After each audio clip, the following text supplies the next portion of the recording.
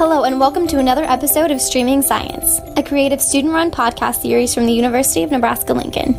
We bring the science directly to you. The goal of Streaming Science is to increase science literacy through interactive discussion with scientists about topics that affect your everyday life. I'm your host, Andrea Walk, a junior agricultural and environmental sciences communication major from Hay Center.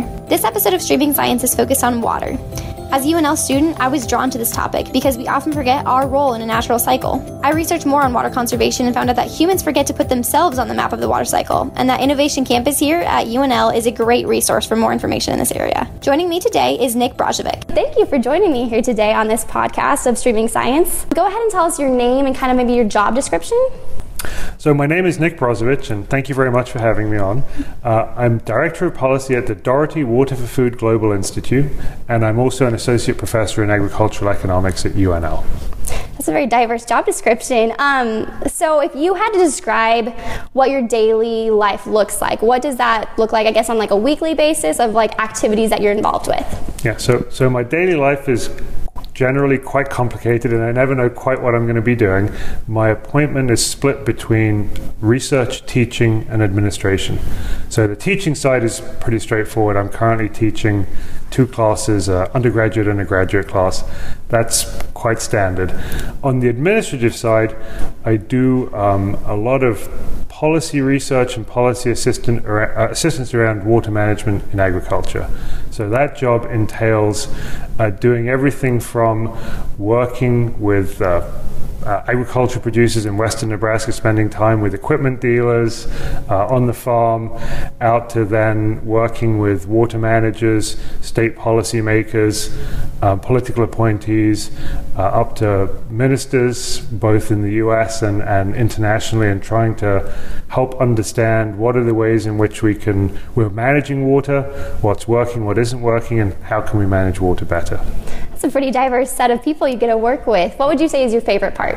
So my favorite part of the job is in fact the people. That water and working in water brings out some real characters, and it makes it really fun. So getting to meet people, hearing their stories, how they got interested in water, what they do, that's really fun. The other part about water and working in water management that's really fun is that a lot of the most interesting things you find are not written up in scientific journals or written up in newspapers. They're buried. There are lots of sort of buried stories, and you get hints of them, and then you have to kind of track them down, and it's never what you expected, but you always learn a lot, and hopefully at the end it makes a lot of sense. So let's step back a little bit. Tell us about where you grew up, what you were like as a kid, and how that transformed into what you're doing now. Okay, great question. So I grew up in the United Kingdom, in London, in suburban London, and as a kid I was very into hiking, camping, traveling.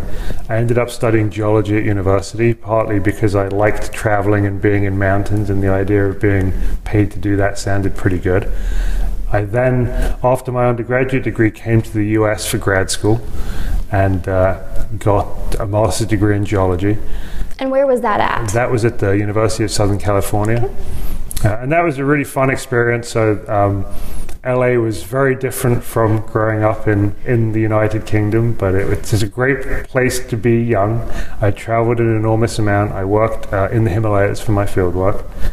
And then I ended up moving to Berkeley to do a PhD in geology, and ultimately ended up switching out of geology into agricultural economics because I had gotten more interested in the policy side of natural resource management. And that was an interesting shift. If you live in California, it's very easy to get involved with water. Water issues are incredibly important in California. Of course, they've been in the news a lot the last couple of years between the drought and the flood. But when I was in grad school, much the same thing was happening in a previous cycle. And so I got interested in water management and the economics and policy of water management, and in particular being able to apply my scientific background to some of those economic and policy questions. After finishing grad school, I then moved to Illinois, to Champaign-Urbana, as an assistant professor, and continued to work there and got particularly involved in agricultural water management issues, both a little bit in Illinois, but then elsewhere in the US and internationally. And then ultimately moved to Nebraska 3 years ago to take up my role here at the Institute. So looking at all the experience you had, what would you say are issues that consumers should know about with water and agriculture and the connection between the two? That's also a great question. I think many consumers, and in general, many members of the public don't really understand exactly where their food comes from and to what extent the global food security and the global economy depends on water. So, for example, here in Nebraska, we have more irrigated acres than anywhere else in the world. And that also translates to having, because most of those irrigated acres are from groundwater, we have more private investment in irrigation technology and equipment than anywhere else in the world. And so, but people don't really realize that. They don't realize how important that is to the economy. You look at facts about over time the role of agriculture in the economy gets less and less, but really food security is important to everyone. And that's a very hard communications problem. We have one project that we're working on looking at the role of humans in the water cycle. And if you ask people to draw water cycles, almost without exception, they'll draw water cycles that don't have people in them. And that's an interesting communications problem because many of our water policy issues are because of the ways in which we use water and what implications that has elsewhere in the system. And it's hard to get people to understand about water policy if they don't really view themselves as part of the water cycle. And so that's a piece that we're working on, and we'll have some materials out there at the Water for Food Institute in the coming months. What would you say got you interested then? You talked about hiking and climbing and that kind of stuff. What was guided you towards this specific path? I would say random events. Yeah, my career has been very opportunistic. I wish I could say that there was some forethought involved, but I tend to be opportunistic in the projects and places that I go to. And looking back, of course, I can construct some careful argument that I meant to do this all along, but that's certainly not the truth of it. So. Knowing that you work for the Water for Food Institute, can you tell us a little bit more about what the purpose of the Institute is and what it does? Yeah, so the Water for Food Institute is a system-wide institute, so it sits across all of the University of Nebraska campuses, and its goal is to increase food and water security at the same time. So to increase the ability of people around the world to meet their food security needs without compromising water and the other uses for water, whether that's for habitat or environment or public health. So the Institute was founded in 2010 with a gift from the Robert B. Doherty Foundation. And it really, in a sense, you can think of it as having two separate missions. One is to be the world expert in understanding water use in agriculture, and that's kind of a research and thought leadership mission.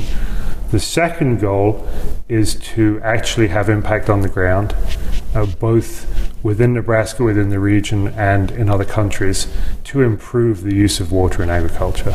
And so we have a number of projects both within the state, but then we have projects in sub-Saharan Africa, in India, elsewhere in the US, in other countries. We also have an explicit mandate to work on public-private partnerships, so we work both with very large companies and with very small startup companies involved with agricultural technology and everything in between. What would you say would be your advice to the public specifically about their water use, or what information is necessary for them to know, knowing that humans are a huge issue as part of the water cycle? Yeah, that's a very good question. I think some of the responsibility is on us in the educational system to come up with more compelling ways to tell stories. I work a lot on groundwater, and groundwater is, I think, to the general public quite boring. Even within a state such as Nebraska, where we have a very large groundwater resource here, our economy depends on it. But it's a tough thing to understand. It's underground, you can't see it. It's not named very well, groundwater. So it's a hard thing to understand what you do. But on the other hand, perhaps the way to do it is to tell stories about water, about the people that use water, how it affects their livelihoods. And that's, I think, what we're trying to do. It's easier to stand in a field and see the field being irrigated and tell a story about irrigation.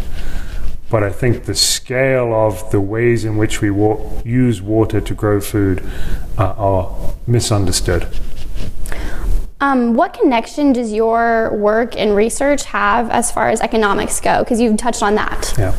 So I'm trained as an economist, and so a lot of my work considers what are essentially the costs and benefits of different policies.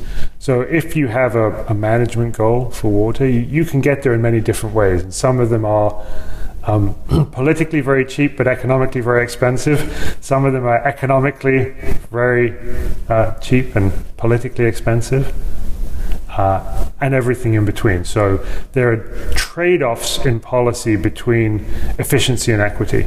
And so understanding who's going to win, who's going to lose from a policy, who might be for it, who might be against it, how people will respond to policies. So I mentioned earlier that one of the most interesting things about working in water is the stories that you hear. And a lot of those stories are about policies that were set up that were quite well-meaning, but that the people that set them up didn't think through how people would respond. And in a lot of cases, the response to a policy can exacerbate an existing problem. And that's a large part of what economists studied. It sort of almost goes into the psychology and marketing side to understand some of the human behavior and incentives to behave one way or the other. So then what would you say to encourage young kids who may think of economics as a stereotype of being boring or uninteresting? Yeah, that's a good question. I taught introductory economics for many years, and I'm not sure what I did to help that stereotype. Economics is a set of tools that lets you tell stories about human behavior. And so I work in water resource or environmental economics. And so economics is one of the tools that you can use to tell stories about how people use water, how they value it, and how we might use it better. And so perhaps the focus should be more on the stories rather than the tools. That's probably the best description I think I've ever heard of economics, so thank you for that. What connection does economics then have to us? We kind of talked about the toolkit. Can we go a little bit more deep onto that as far as we as consumers, why should we care about economics? There's a number of different ways in which you should care about economics. One is, as a consumer, that understanding, in a sense, you pay money for food, and so understanding the cost of food, you need to understand how the supply chain works and how production works and how trade works increasingly. But then also as a taxpayer, it's important to understand that where those taxes are going and what they're getting, that's an important piece, because the taxes do support various policies, some of which increase the price of food, some of which decrease the price of food. Some may be good for the environment, some may be bad for the environment. It's a very complicated tapestry, but also many people themselves will go on to start businesses, and economics hits on entrepreneurship a fair amount. And understanding as a business owner how you should go about developing a product or making a profit is also an important part of economics. As far as, we've talked a lot about your work, but what does your personal life look like as far as like hobbies, interests, family, work-life balance? What is that like for someone within your field? Yeah, so I guess that very much depends on the person within the field. For myself, I have 3 relatively young children, so a lot of my personal life focuses around them. As part of my professional life, I travel a lot, and again, that means that when I'm home, I try to spend as much time with the kids as possible. In terms of hobbies, I still like hiking, I still like camping. I'll say it's harder on my bones now than it was when I was young.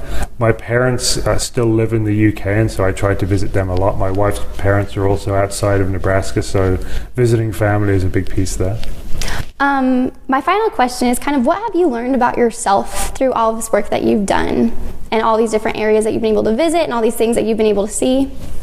Well, that's a tough question. Well, first of all, I feel very fortunate to have had the opportunity to have all of these experiences. What I've learned about myself, I'm somebody that likes to address puzzles, and so I like to find puzzles, I like to synthesize information. I often find in my work that I'm borrowing things that I've learned from sometimes many years ago or other projects and apply them in new ways to a project. I guess I have curiosity to find out about new problems and figure out new ways of doing things. A final piece of advice for young people, again, going into this area, what would you encourage them to do or seek out or be a part of? Yeah, so I'd say try to get lots and lots of experiences, whether those are internships, summer internships, externships. Water as a career, water resource management, there's not an easy way into it because you don't get a degree in water management, certainly not as an undergraduate. But there are an enormous wealth of careers there, and I would say one thing you can do is informational interviews. A lot of the people that work in water also have very quirky stories for how they ended up working in water, and they're happy to share with students how they got there and what they might recommend to do. And everybody's happy to share their stories and their advice with others. So just getting informed is the first step. Well, thank you again for your time today, and I appreciate you sharing your knowledge of water and all of your passions and hobbies, as well as a little bit of your personal life. Great. Thank you very much. It's my pleasure. And thank you all for tuning into this episode. To listen to more Streaming Science podcasts, go to soundcloud.com/streaming-science. I'm your host, Andrea Walk.